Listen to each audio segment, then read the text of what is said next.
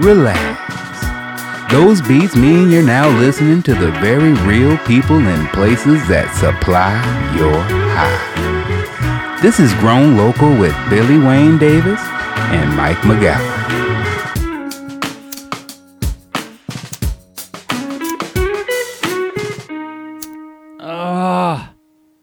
Thank you, Ron Funches, and thank you, Producer Slee, for putting that, just the best theme song.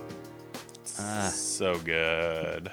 There he is, Mike McGowan, everybody. Hey. Oh, sliding in there, all smooth, like the theme song. Yeah. What are you doing this week? Where are you growing? So many things. It's really fun. So we're like popping so many different strains right now and trying so many different things. We got your boy Harry Palms, his genetics right now.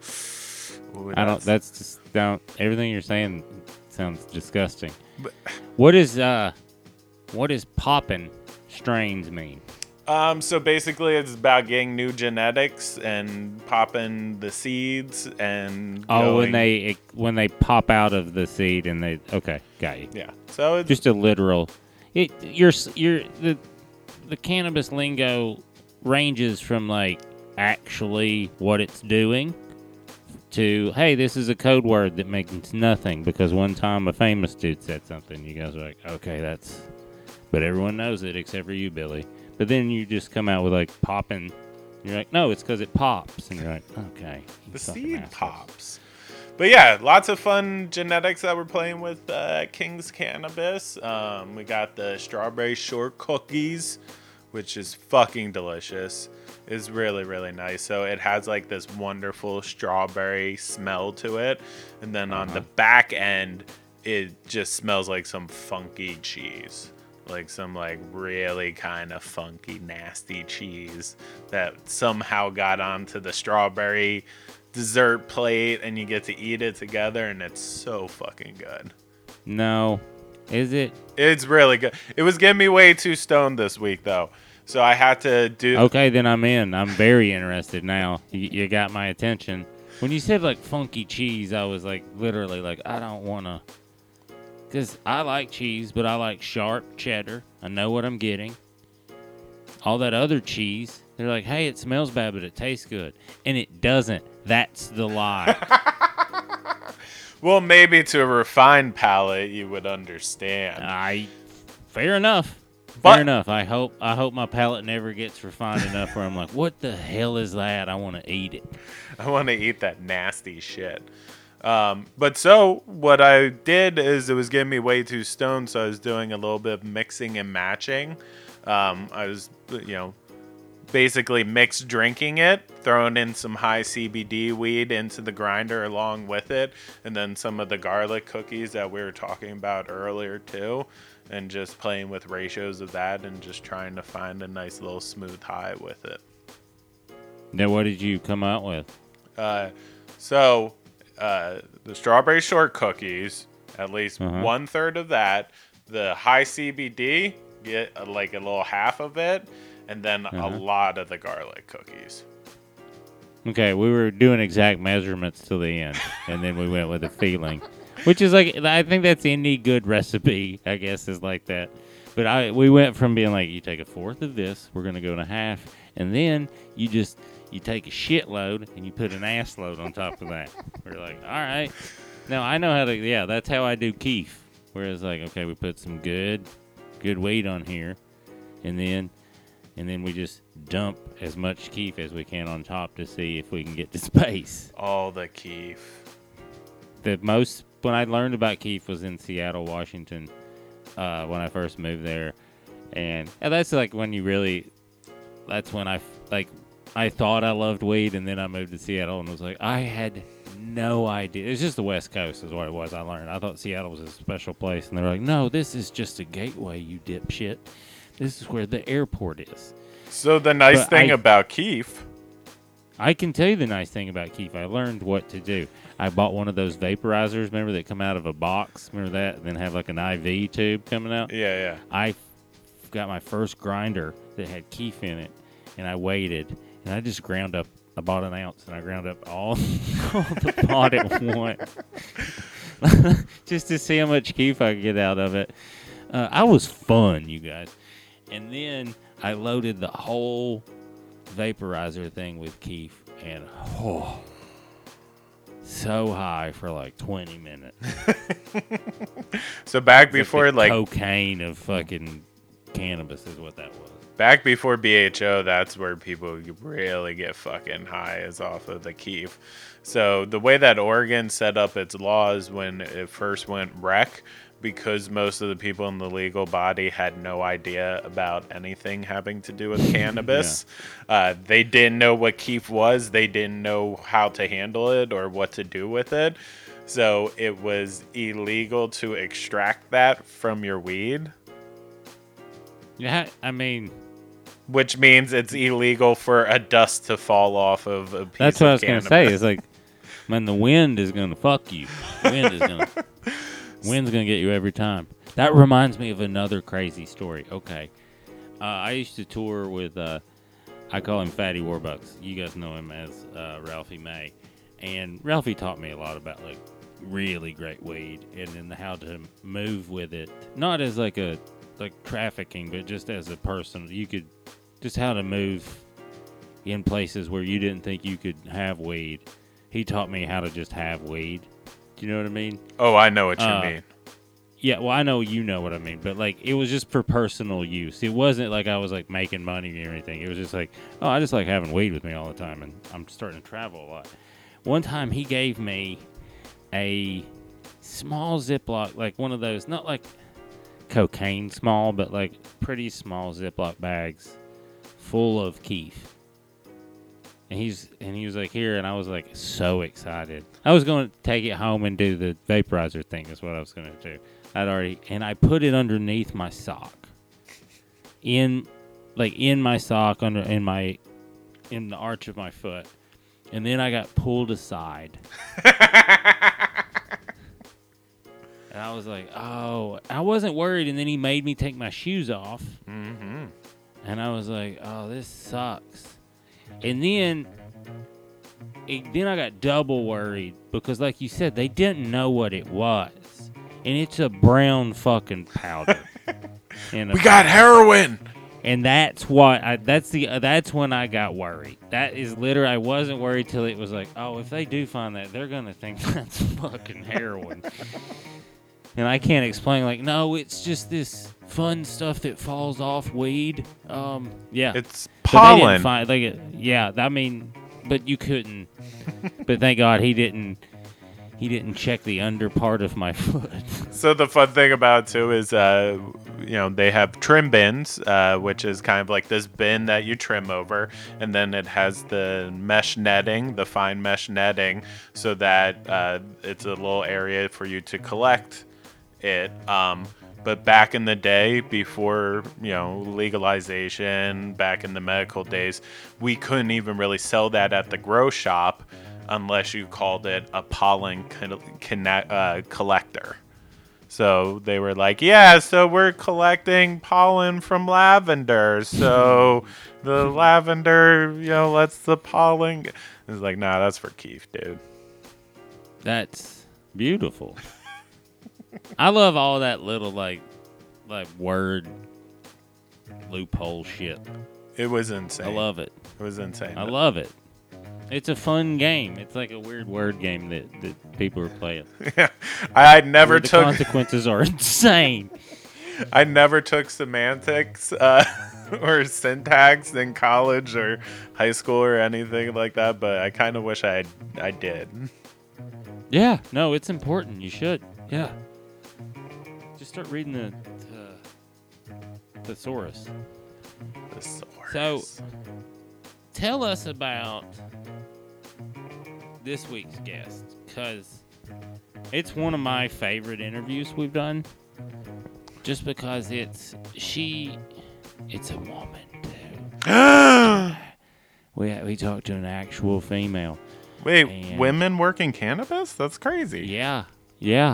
And not just bud tender ladies too. It's crazy. Oh, there's some low down fucking G's in it. Yes, there are. Yeah, and that's who we talked to. She's like AJ, can we use that name? Oh Is that yeah, her name? AJ. Okay. AJ, she's wonderful. It's like I would compare her to like Glinda the Good Witch. Do you know what I mean from Wizard of Oz? Oh yeah. Where like they're good witches, where they're cool and like they have that like presence where like I feel good when you're around, but like I would never cross you ever in a million years. I'll 'Cause drop you're a also house a on witch. you. You're also a witch. For So sure. you have powers. Yeah. Yeah. They're like, yeah. Well, no, AJ for me, she's like one of my older friends here. Her sister is actually one of the first people that I met when I came to Eugene. She talks about her sister in the podcast. But AJ I've known for years. And when I first met her, she was this long-haired hippie girl. And, you know, now she's a tattoo artist and went through this crazy journey to get it. But she is one of those people who is an absolute sweetheart, a wonderful mother. You know, she'll talk about it in the interview about, you know, some of the things she had to go through being a mother and being an illegal cannabis grower at the time. But she's like this wonderful mother. But then at the same time, I had no fear going into drug deals with 100 pounds and her running the show with dudes from the East Coast. Like, she just had it like that, where she would command respect, but at the same time, she would be like, okay, I gotta go get a juice box for my son over here and take care of him. Like, you know, and to me, I think that's the reality of the situation is back in the day before it was legal. You know, there's people who just wanted to work in cannabis and wanted to have that job, but then they also had to deal with the illegal side of it, and they had to get. No, there was when she was talking about like that lifestyle. I related it as like a stand up to that so much that it was like it got to a point, and you'll hear it in the interview where she's like, and then it was just like I was done because it wasn't what I was about anymore, and it was like. Oh, I had those moments I've had those moments as a stand-up where I've been like, oh, what I'm chasing isn't what I want out of this. Yeah. And I'm gonna choose a different route. And that's hard because it's not like it's been a week you've been chasing something. No, it's a whole life. It's, you know, many weeks, days, months, years, just putting in 16 hours, just trying to fucking give it your all. And then it's like, oh, fuck. Over the course of 6 months, this entire industry has been changed by people who have never been in this industry before. And now that my life has changed, do I still want this? Do I still need this? You know, it's a weird predicament to be put into. Or do I have to work harder to find my niche in this that I didn't have to work that way? Do you know what I mean? Like, that's what I've seen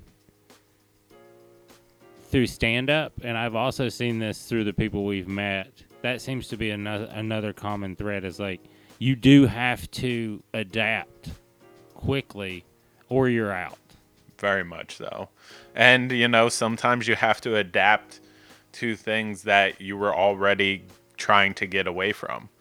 You know, like the life before cannabis and all the bullshit that you had to do. And you're like, no, fuck this. I want to be a cowboy. I want to, you know, go out, do some illegal shit, make some money, be my own boss. And then all of a sudden it's like, okay, but then you're going to have to give up on these things. You're going to have to maybe put yourself in some risk, put yourself into some danger. And you're like, okay, cool. I'm fucking about it. And then overnight it changes and it's like, okay, well now you're back in corporate America and you gotta hop over these bureaucratic bullshit things. And it's like, fuck. Yeah. That's and she explains sides of it that we haven't heard. Like, there's more emotion in this interview than we've heard. I mean, I don't know, that's not true. Adam's very emotional too about CBD. But hers is more like she's so worried about, and she's very honest. I think that's the thing. Like, she's also very honest about the reflection of what, and real about what the industry gave her and what the industry took from her. And it's not just about her. Like, just like, you'll hear, but her and many other people, it is a family business. If it was any other career or business, her family would be a part of it. Her kids would be around it. You would take your work home with you. But, when it's something illegal, then there's a bunch of judgments around it. There is actual danger around it. And just trying to, make peace with that can sometimes be hard, And I think she is a little bit hard on herself at certain points of this because I do know her to be a fantastic fucking mom. But, sometimes. Well, I was going to say, like, as a father, the way she feels guilty, like admittedly feels guilty about certain things, it was like, to me, that was like, well, that makes you already a step ahead of a lot of people, a lot of parents, because they don't even understand to feel guilty about these things. It's like, it's never, as like, that to me told me like, oh, you were doing all this for the right reasons, and you're going to mistake on the side of caution. And I think that's what, it was just like, it's very clear that she's not a bad mother. She's probably a better mother than most. Absolutely. And I mean, Eugene, the cannabis industry here is a family thing. I've been at so many grows with kids around and, the kids going in and pulling the yellow and sick leaves off of the plant when they're like 5. Like, that's how they learn colors, is they're like, okay, this leaf is yellow. It has deficiencies. I'm going to pull that off of the plant. I've been around those families. My cousin's, his mom or his dad's grandfather had tobacco fields. I remember being like 4 and 5 pulling that sticky shit off stuff. And that's awful for you. It's not, you know what I mean? Well, I mean, I think my family's all East Coast painters. At a very young age, I was running up and down ladders bringing them shit. I could have fallen off. Stop talking. That's awful. God. Woo. No, being up high like that, like, hey, come over here. Like, fuck, no. He's a kid. Stop it. Kids are so dumb. No, run up here. It's fine. Ladders are meant for 3 people on one ladder. But, it's the weird thing about cannabis is it's like, everybody knows what their parents do. Everybody has maybe gone to work with their parent, but then once it's a plant that people have considered to be illegal, having your kid around your work, all of a sudden now you got to question it and you get wondering if it's too taboo or not. She handles all of it with a grace that's very impressive. Absolutely. And then she also articulates how emotional and her thought process is going through very well, which I'm very thankful for as a podcast host. She is an amazing interview. A great interview. No, she's always had a level head. So she used to work for me back in the day. We had this grow house out in the woods. This old lady was living at it. We were like, hey, you get to live here rent-free as long as your name's in all the paperwork, so if anything happens, I don't have to worry about it. And we would pay her £2 every 3 months, every harvest. And AJ would come out there and she would help me grow there. She would help me take care of the plants. She was there one day and we walk in and the old grandmom who was living there for free, she has a huge box of money on the table.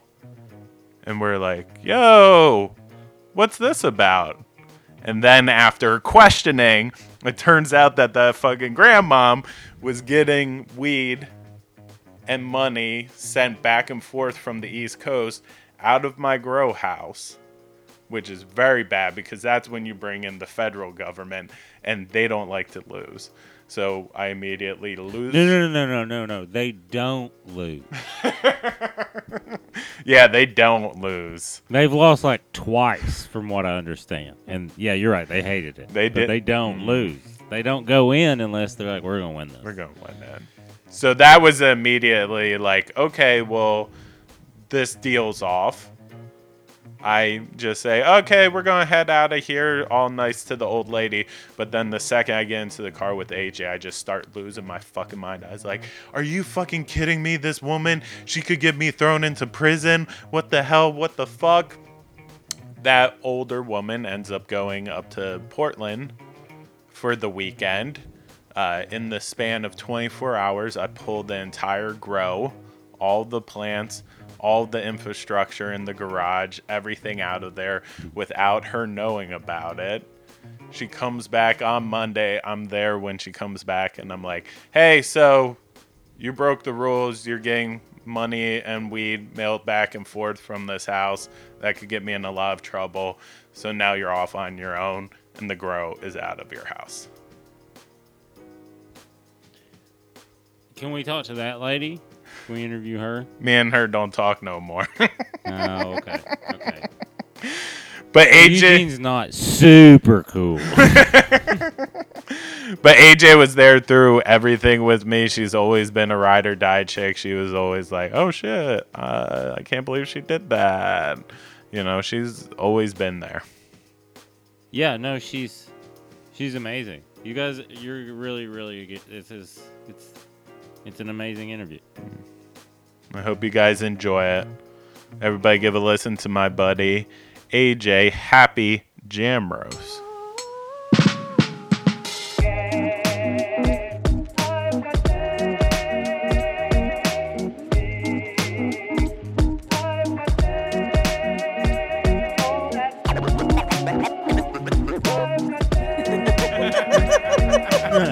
I think that's a sign. So you've been in the cannabis industry for how long? Easy transition. Right. I started growing weed. I guess it was like 10 years ago. Yeah, because I had just had my son, and it was a way for me to support the family without having to work. Yeah.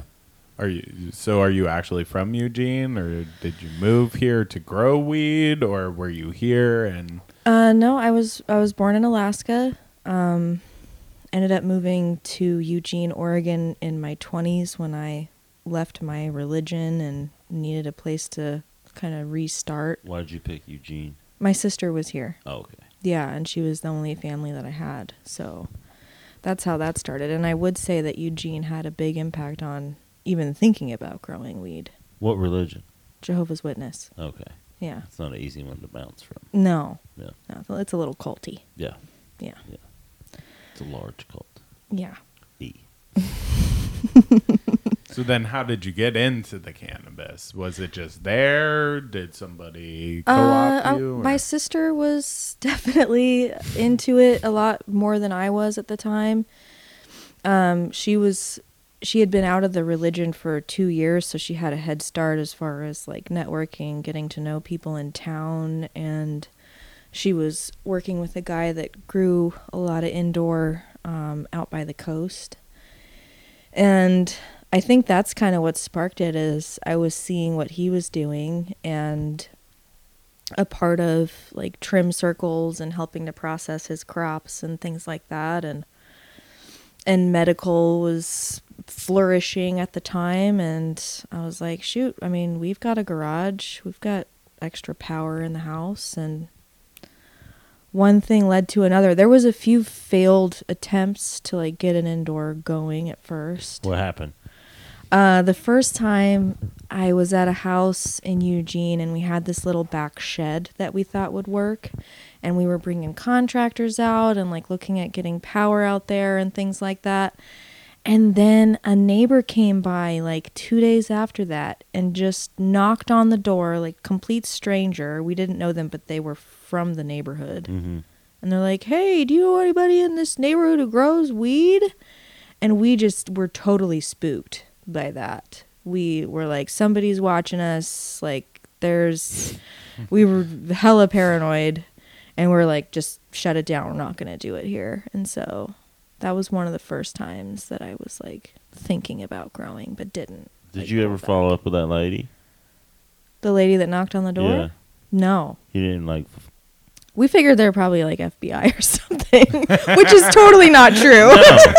But You we were weren't just even, really like, paranoid. You were just thinking about it. But we had people coming out there, and we were like talking in the backyard.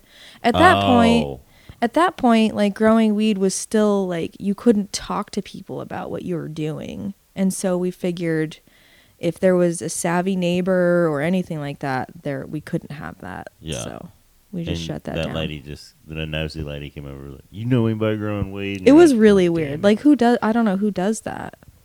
it." Jehovah's lady. Witness. Joe's yeah.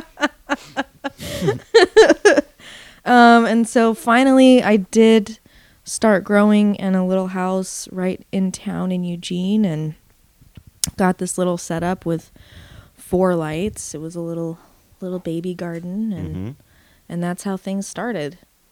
Where did they go from there? You say it like nothing happened in between, and now we're here. Well, that's how it started. So I had 4,000 watt lights in the garage, and that was going well, and I was able to, at the very least, support myself and not have to go out and get a job. And then an opportunity presented itself with a warehouse in Springfield, and it was a 4,000 square foot warehouse with 3 bays in it.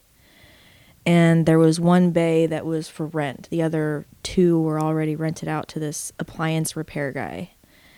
And we were already kind of used to being super incognito, and we designed the whole space so that we could pull a vehicle into the space and be as discreet as possible, or so we thought. There was a lot that we didn't know. And so we started growing in there, and that was like a 16 light setup to start, which was a huge jump for us. Going from growing in your little garage to growing in a warehouse to growing acres of hemp, which I think is the next step that a lot of people have taken, are all huge jumps, and there's a big learning curve there. Yeah. So then we got that all set up, and then the appliance guy ended up dying. And Did you do it? yeah, no, but that's always the question.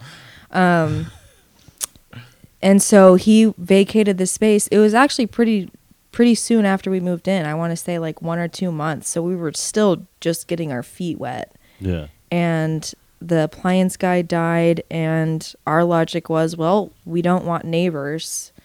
We'd rather have this whole property to ourselves. So all of a sudden, in the matter of less than 6 months, I went from growing under 4 lights to trying to make a whole 4,000 square foot warehouse work. That's a bold move. At the time, yeah, I kind of look back at that time, and I had such a fire lit under my ass, and I think I was really inspired to start a homestead and not be working for the man, so to speak, that I was willing to work 16-hour days and do whatever it took. Yeah. Now on the other side of that, I'm like, that was a bit much. Yeah. But at the time, I had it all justified, and it all made sense. You bet you wouldn't probably do that again. No, No. I would actually discourage people from Yeah. that.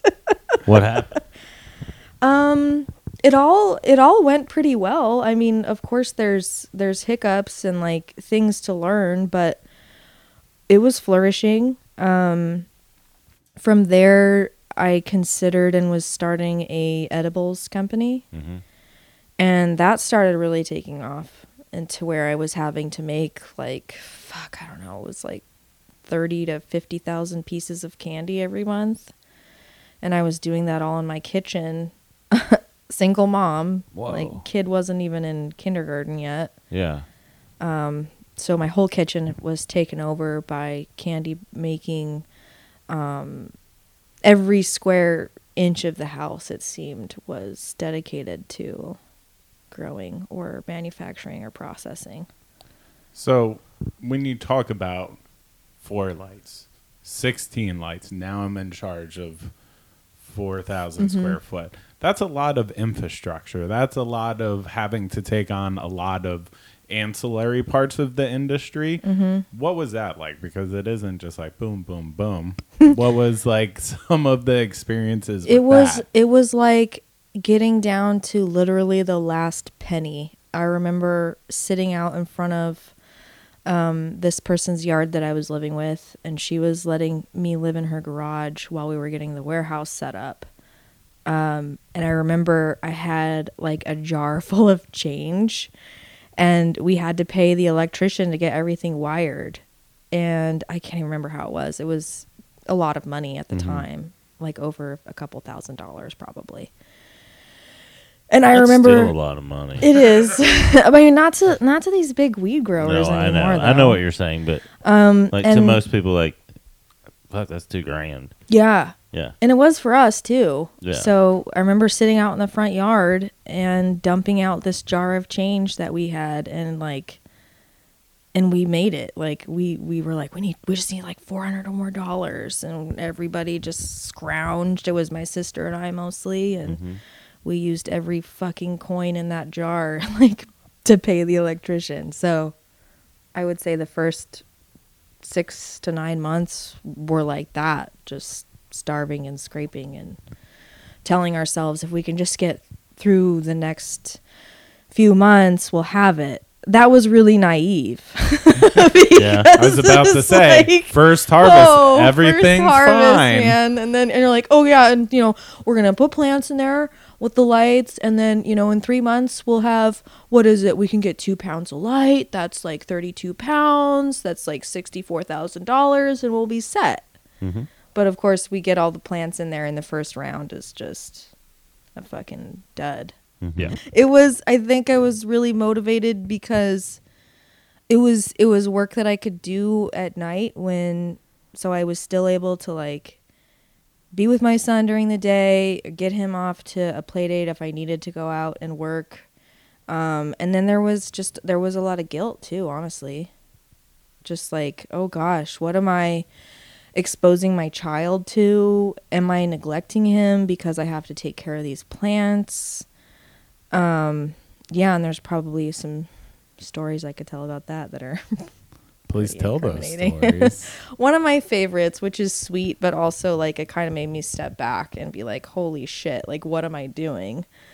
We were having a big trim party at the house, and there was probably 5 or 6 people, and I was usually pretty good at like occupying my son during those times, or he'd be at his dad's house. But one time he was there, and he walks out into the living room where all this herb is, and pulls a nug up off the table and smells it, and he goes, is that Blue Dream? He fucking called the strain. How old was he when this He happened? was less than 5. He was probably 4 or 5. And I was like, Was he right? like, he was right. I was proud, and then I was like, oh, I don't know how to feel about that. How do you feel about it now? I still have guilt. Really? I feel like he was exposed to certain lifestyle that at the time, I mean, he still probably doesn't realize that that's not normal. What do you mean? What parts? Like hanging out with guys who traffic drugs and like come and hang out at the house, and when they come hang out, they're like, "Hey kid," and hand him $100 just because they have so much money, and maybe they feel bad for him. I don't know, but he would just get used to like seeing these big thugs looking guys come to the house and just give him $100, and that was normal to him. Well, there's nothing wrong with that. No, yeah, but if I were to tell that to the wrong people Or on a podcast. or on a podcast, I'd probably get some shit for that. Yeah, but if you vaccinate your kids, you're going to get some shit from some people too. True. So it's like, I don't understand. It's definitely, I think, It's more, a plant. Yeah, totally. If you wanna talk philosophy, and I think that's how I got myself around it. I was like, this is medicine. This is therapeutic. It's not something that he was ingesting, but on a legality level, it still could have gotten me into a lot of trouble. Yes. And so I felt bad for that. And then The risk you put yourself and him I understand that part. Yeah. I think too, and there was a lot of times because back then too, and maybe still now because I'm not super into the weed culture anymore, but you weren't allowed to have like firearms and herb in the same location because that was a whole other level of federal problems. Well, why would you? Because people want to rob you. No, I know, but like from like why I understand. But do you understand like why people that don't understand the world would be like, why would you have a gun next to a thing if you're like, well, because people are gonna take it. It's right. It's worth money. Yeah. You don't have to guard oranges. They're worth nothing. The orange farmers are all mad at you right now. The orange market is Florida. crashing. We just lost Florida. I just fucked up the commodities market. I really did. They fucked it up. Billy Wayne Buffett over there. Sell. I definitely spent, and I think that being pretty stoned in those moments added to paranoia, but I definitely spent many nights walking around the house while my son was sleeping and just being like, what the fuck am I doing? Yeah. It was very clear that we were a weed operation. And if anyone knew that I was just a single mom at home alone with a kid, I think that they would have figured, hey, we can go take all this and not really suffer many damages. And so that was a constant fear. That's it. Not to make a loaded question here, but I haven't really ever heard that sentiment from men who had kids at illegal grows or anything like that. Do you think that inherently that's them just bravado, not giving a fuck? Like, where does that come from for you? I feel like a lot of the times it wasn't something that I was afraid of, and that's what scared me, if that makes sense. There would be a lot of times where I'd walk around the house and I was just like, wow, this is pretty fucking bold. And I haven't considered how this could all go terribly wrong. And the baseball bat that I keep by the front door is only going to do so much. No, it won't do that much. Yeah. Yeah, that was scary to me. Fortunately, nothing ever happened, but. Could I ask you, for all the risk you took, did you stack enough away to make it all worth it? I definitely benefited. I guess I have some things to show for it, but it seems like there's a few degrees removed from actually making money growing weed. I was able to travel a lot. I was able to homeschool my son for kindergarten at least and like enjoy that life. So I think that is how I benefited. Had I chosen to stay in it, I probably could have, but I got to a point with it where, especially as it became legalized, that it wasn't the same animal anymore. Yeah. And I didn't want to live under constant camera surveillance and deal with all of these, what is the metric system that they use to track everything now? Like that killed all of it for me. Because I was doing all that to get away from that kind of bureaucracy. Yeah. What do you do now? I'm a tattoo artist. That is not very. There's not many bureaucrats in that world. No. I feel like they parallel each other in a lot of ways, but it's not illegal activity. So I sleep better at night now. Yeah. Yeah. So you say you sleep better at night now, and the anxieties around what you were doing. What was the good parts of that anxiety? I mean, I do feel like a lot of us get into this because we kind of get off on the, oh shit, I might get arrested. Totally. And you and I don't know what I'm supposed to call you. What's your name? Mike. Okay. I didn't know if we had like monikers or anything. I'm kind of mustard. And that's something that Mike and I spoke about quite often because we work together frequently. And we would sit down and have meals together and talk about how, like, oh shit, like, are we ruining ourselves a little bit? Because, yeah, the risk is exciting. And I think I was, like, feeling bad for that too, because I was like, if I were in a completely different scenario where I didn't have a kid, I probably would have continued to push in the direction of the weed industry, and maybe even on the black market side of things, simply because it is quite a rush. And it's really fun. And it's fun to, like, drive for 6 hours in a day and make thousands of dollars. But Yeah. and I had a couple, I had 2 apartments at one time. So I had the house, and then I had a separate apartment where we would do a lot of our deals.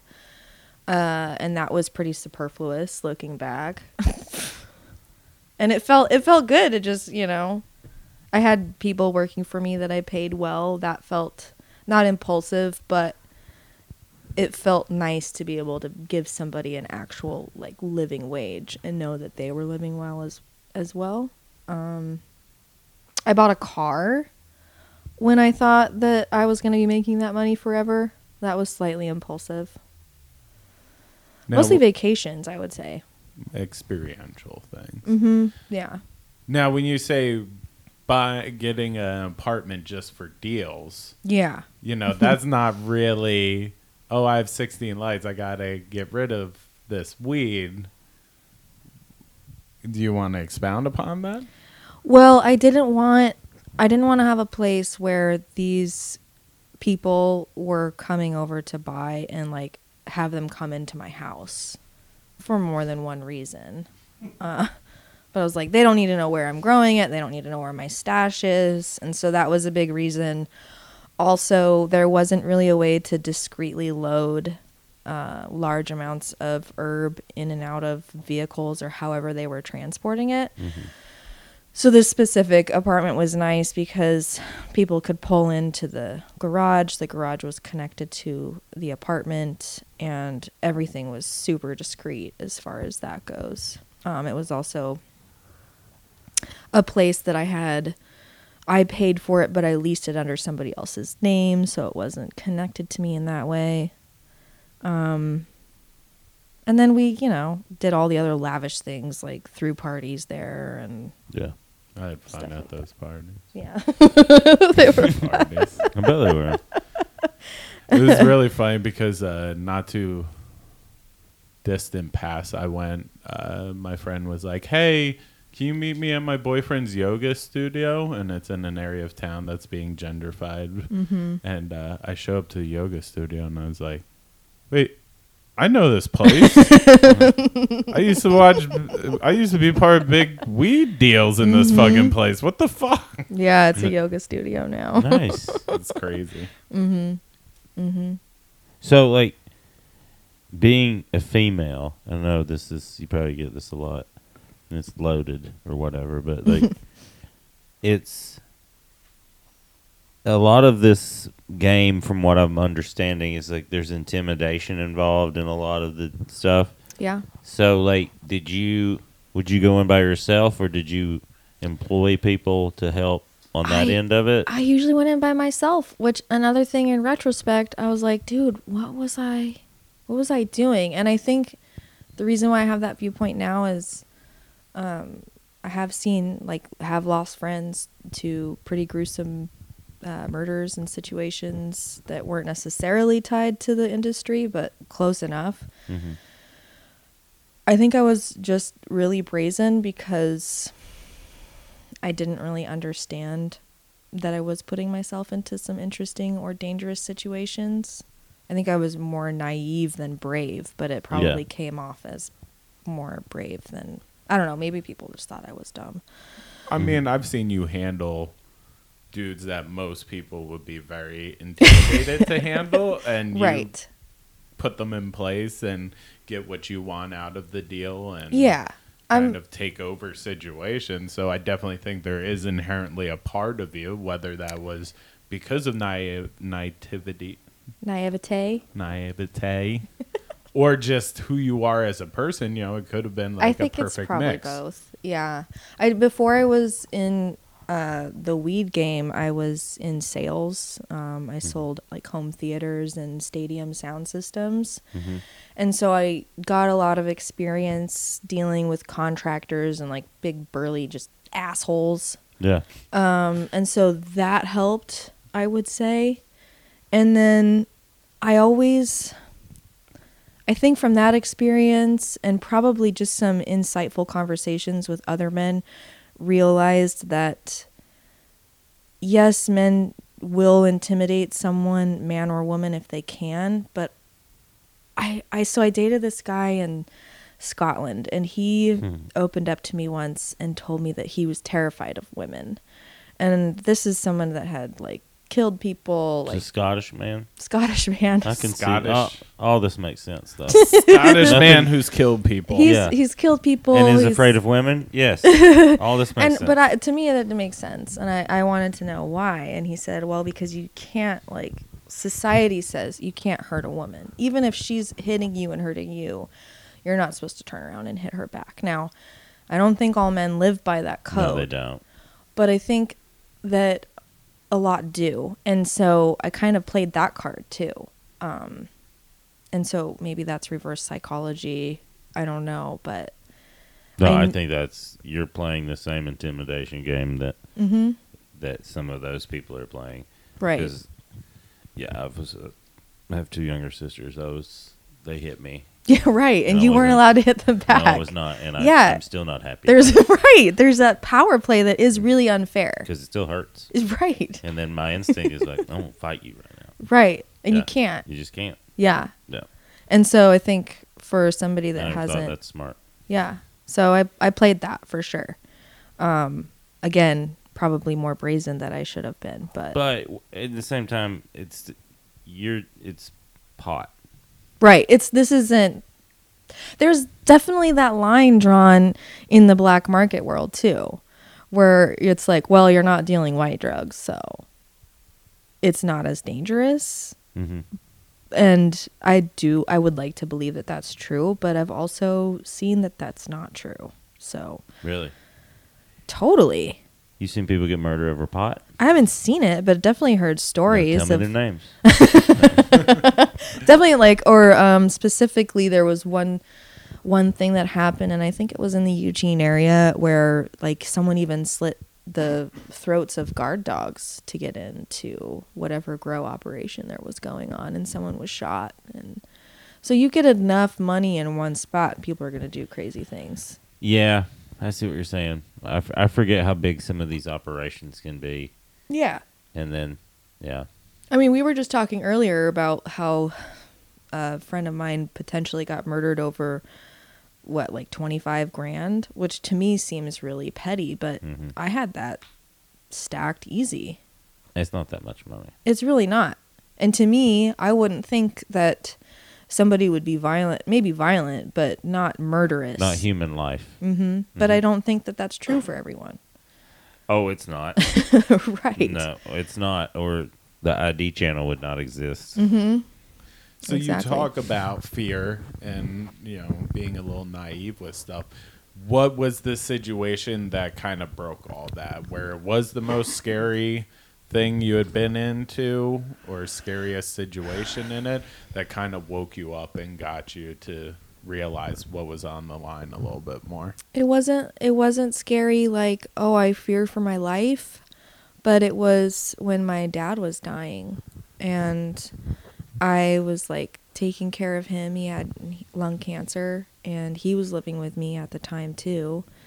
And I was managing the warehouse, and I was also going down and working half-time down in the Redwoods in Northern California and doing an outdoor grow down there as well. Jesus. Yeah. She was I had busy like that no summer. time. And so what scared me was I was willing to make all of these choices and not actually like spend time with my family. And then I started realizing where the industry was going, and that wasn't where I wanted to go. It wasn't what I wanted to be. And so I had gradually been like shutting things down because my dad was requiring so much more attention, and we were having to take him up to Portland for cancer treatments and things like that. And so then I decided to shut down the warehouse, mostly because I had a lot of overhead paying for this warehouse. I mean, warehouse rent was like $4,500 a month or something like that. And so I sold all my lights, and fortunately, Mike here bought all my plants, which that's a good story. And that paid all my rent one month. And I wasn't worried about it because I had a big crop down in Cali still. So I sold everything, got all my bills paid for the month. Dad was taken care of, and I was down in Northern California managing that crop. And I got the phone call that my dad had passed away. And I was in the middle of nowhere, off grid, like no way I could have really gotten away to even console my sister or anybody else. And I was just like, dang it, I think my priorities are a little askew here. Like, I wished that I had been up in Portland when my dad died rather than, down in California. Yeah. Doing that. So I think it wasn't like a fear of losing my life or my son, but really just like, wow, I got kind of spun out. But also, in a way, losing your life and losing your son. True, yeah, because I wasn't weren't paying living attention to that. Yeah. Yeah. Mm-hmm. So that's what you were afraid of. Mm-hmm. But like conscious that it's not like, oh, I'm going to lose them. But like, oh, I'm losing them right now. Right now, yeah. Yeah. And I've got to like stop this. But most people aren't at themselves or reflective enough to even understand that. That's true. I don't So, know why. I don't understand it either. We can round back into the Jehovah's Witness story because One day they knocked on your door.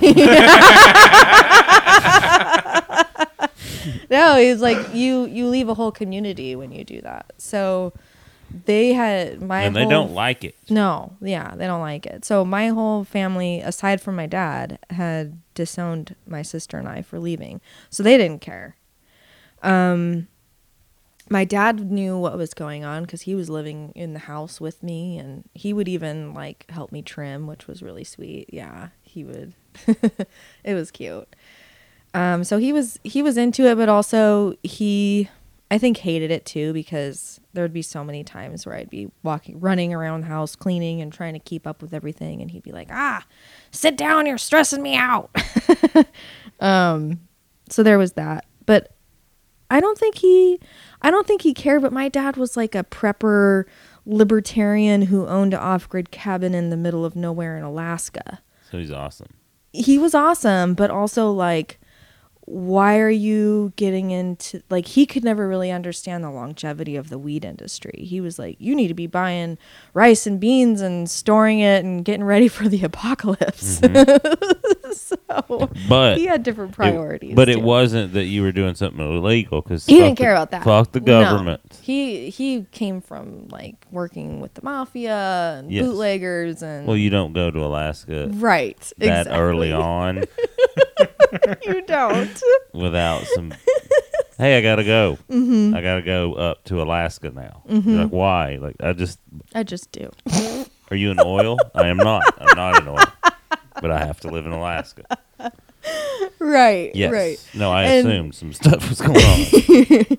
Yeah, he had some good stories too that are really fun. But and then the interesting thing was that my mom and stepdad, who are still both Jehovah's Witnesses, both had their health bouts. My stepdad was electrocuted by a high voltage line, and that almost killed him. And then my mom had lymphoma. And so that was all, it seems like it was all in the same year. So they ended up contacting me and telling me that. And at the time I was like of the mindset that marijuana could cure everything. Mm-hmm. And so somehow I convinced my family, my Jehovah's Witness family, to start using cannabis. And my impressive. mom, That's just an impressive feat right there. right. Yeah. Just Good salesmanship there. Yeah. It did cure my mom of her lymphoma. She got rid of all of her tumors, and things like that. And I have a funny story about that. I started making candy and edibles for my parents, or my mom and stepdad, for their different health problems. And so they would bring bags of weed candy around with them everywhere and just eat it constantly. And I don't know if you know anything about Jehovah's Witness culture, but, well, you do. They knock on doors, right? Yeah, well, so when they, I like cults. right. I mean, they're So, fascinating. They are very fascinating. That's another podcast. Yeah, it is. But they drive around in car groups. So there's usually like 4 or 5 of them that will go around to a neighborhood and they'll like tag team it. Mm-hmm. And so they're in this car group with other Jehovah's Witnesses. And my stepdad pulls out his fucking bag of weed candy and starts eating a candy. And somebody else in the car is like, hey, what's that? And my stepdad tries to play it off and be like, oh, they're just these things that my wife makes, yada, yada, yada. And like, long story short, the other Jehovah's Witness in the car ends up getting a piece of these candies, not knowing that there's weed in it. And they basically like dosed everybody. Good. Yeah, it was pretty great. And now none of them are Jehovah's Witnesses. They're still Jehovah's Witnesses. Just like they're laying in the car and like, what are They're like, we what doing? is God, really? I mean, have you guys just? I know we're always. Have we stopped and knocked on our own door? Right?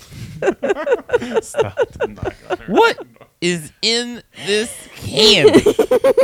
Why do we knock on doors? Why can't we do medicine? Is that them?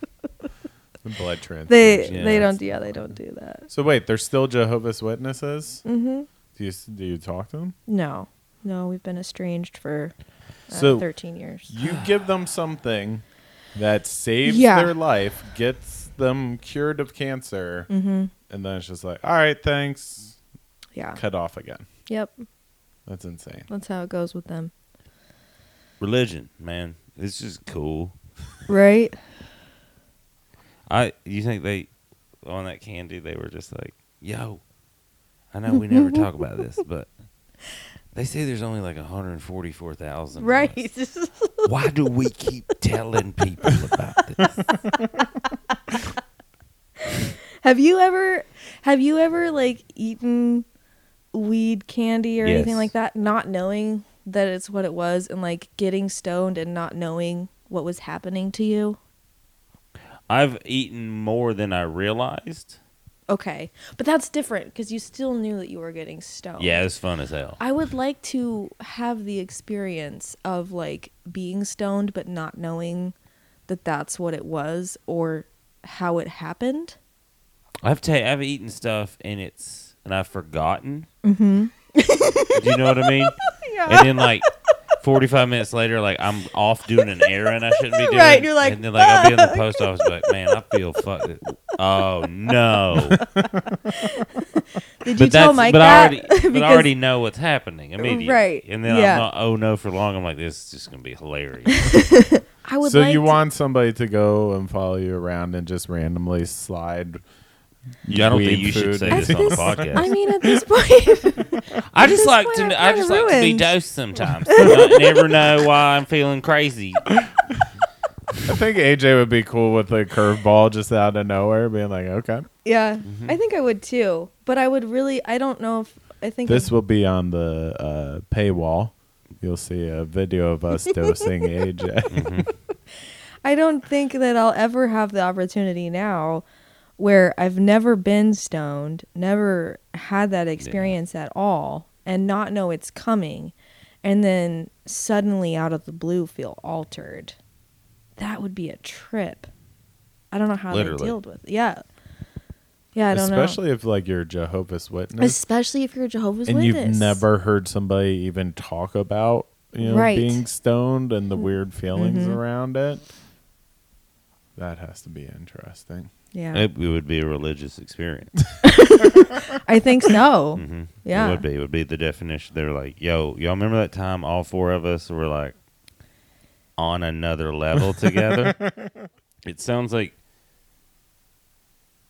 cannabis wise, like it ran its course for you. Yeah. Like you got what you needed from it. It got what it needed from you. And you moved on. but you're still in it. I do still. Yeah, I'm still in it.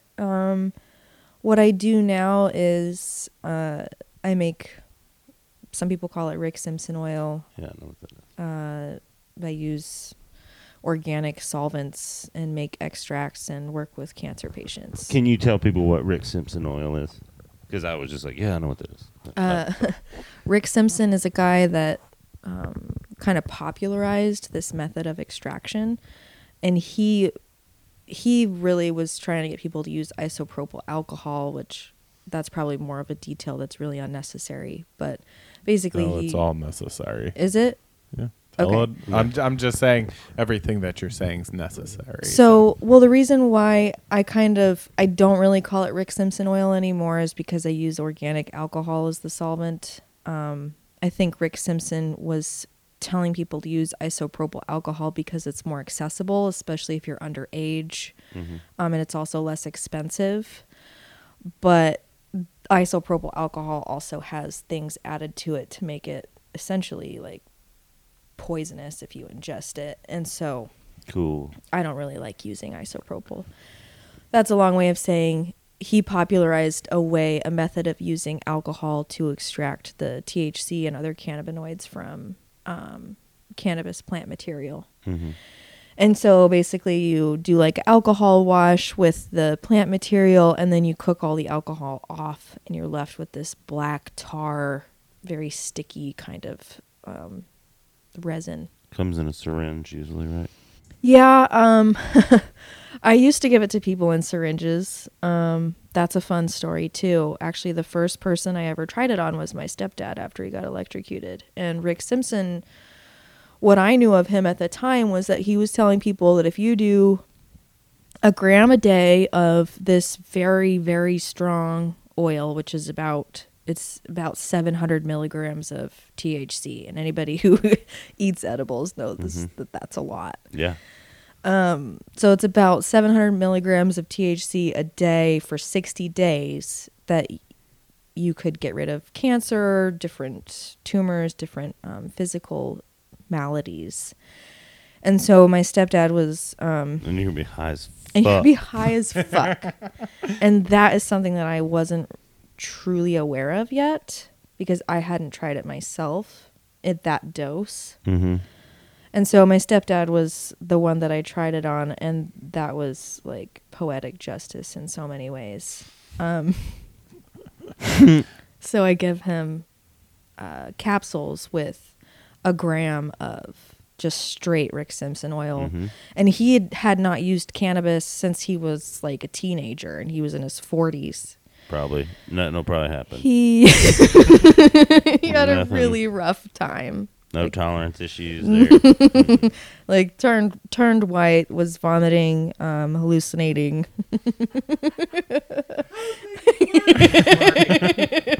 Where's your God now? Yeah, where's your God now? So after that pretty terrible experience, I stopped giving it to people in syringes because people don't know how to dose it themselves. It's very potent, and you can ease someone into it to where they aren't having a negative experience, like hearing voices and hallucinating and things like that.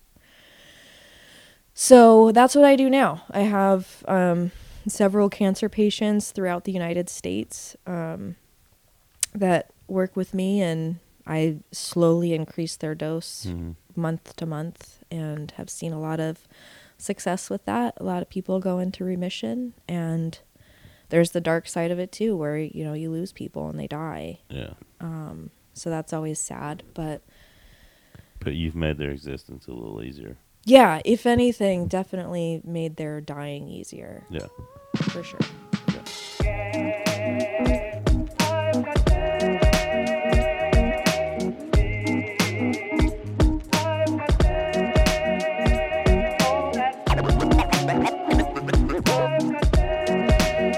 Yeah, so just to say again, everything that's ever talked about on this is allegedly true. Yeah, we should. That's a post face, allegedly. Allegedly. And we should start doing a preface, allegedly. An alleged preface. Okay, that makes sense. All right. See what I'm saying? Every Preface. alleged. Yeah. Okay. I told you that was a good interview. I told you guys. Oh, good.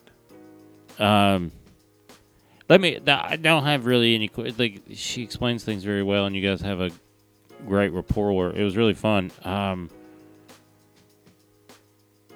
What, like, when she talks about like pounds per light, like, what is an average? Like, I hear you guys talk about that, like with lights and stuff, but it's also like you're talking about different types of lights and different strains. So I never understand like how much per light should you get? Anywhere between 1 and 50 pounds. No, I'm just joking. I'm just joking. Oh, I was like, how? Okay, God. I was like, I don't. So it's literally one of the questions and the things I hate the most is the pounds per light. As I've always said, it's the way that we growers measure their dicks when it comes to growing cannabis. It really, Okay. it's like, All look right, how I big, got you. look how big my cola is and everything. So literally, it depends upon the light and how you're growing and what you're actually doing. Most people, Cola's the thing in the middle, you guys. It's the middle bud. well, it's the big branch. It's the bigger branches of the cannabis. But yeah. so when it comes to pounds per light, in my book and the way that I feel, if you're going for taste and flavor over the cannabis actual production, you want somewhere between 1 to 1.5, 1 3/4 a pound per light by the way that you're growing. I do know people who grow synthetically who have, tons of growth hormones, PGRs and different stuff like that, who will get up to 4 pounds a light. But to me, that weed never really tastes good. I never really think anything around 2.5 pounds a light even really tastes good. I have friends who organically grow, more than 2 pounds a light, but then to me, you start tasting the inputs then, whether that's bone meal or whatever you're doing to get the high phosphorus. All right. That's okay. That's okay. Should we Okay. save all the rest of that for the Patreon? If we along with- do a Patreon one day, we'll just get a Q&A of you just talking about all that stuff, and then all the weed nerds can pay $5 a month to jack off with Mike. Well, I hope they get to hear the DMT talk. That's what I feel. We did. That was I so mean that good. is. We did edit out. AJ and I had. There were several moments in the interview, like in several long, just not even moments. They were like just large conversations she and I had about DMT and our experiences with it, and we had to edit it out because that's not what this podcast is about. But Mike made it good. He was like, "Yo, that should be, if we ever do a Patreon, that should be the first unedited thing you get to hear." And I was like, all right, that's it. So if we ever decide to do a Patreon, and we will, because we want you guys to pay for our adventures.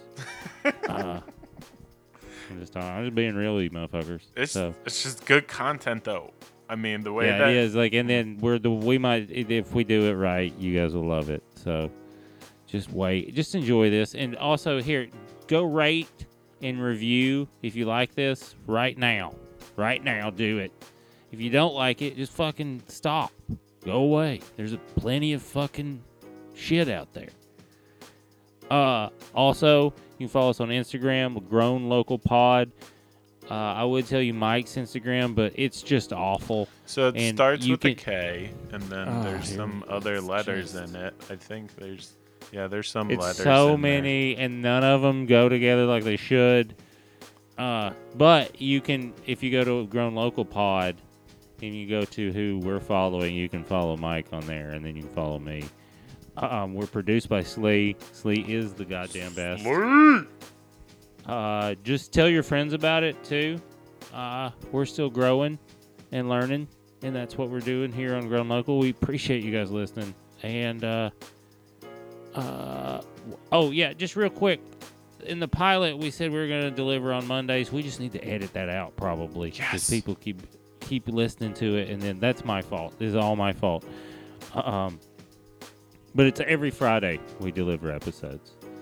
So follow along and all that. Mike, anything else? I love you guys. We love you guys. Slee, as always, thank you, sir. You the man. Have a good day, everybody.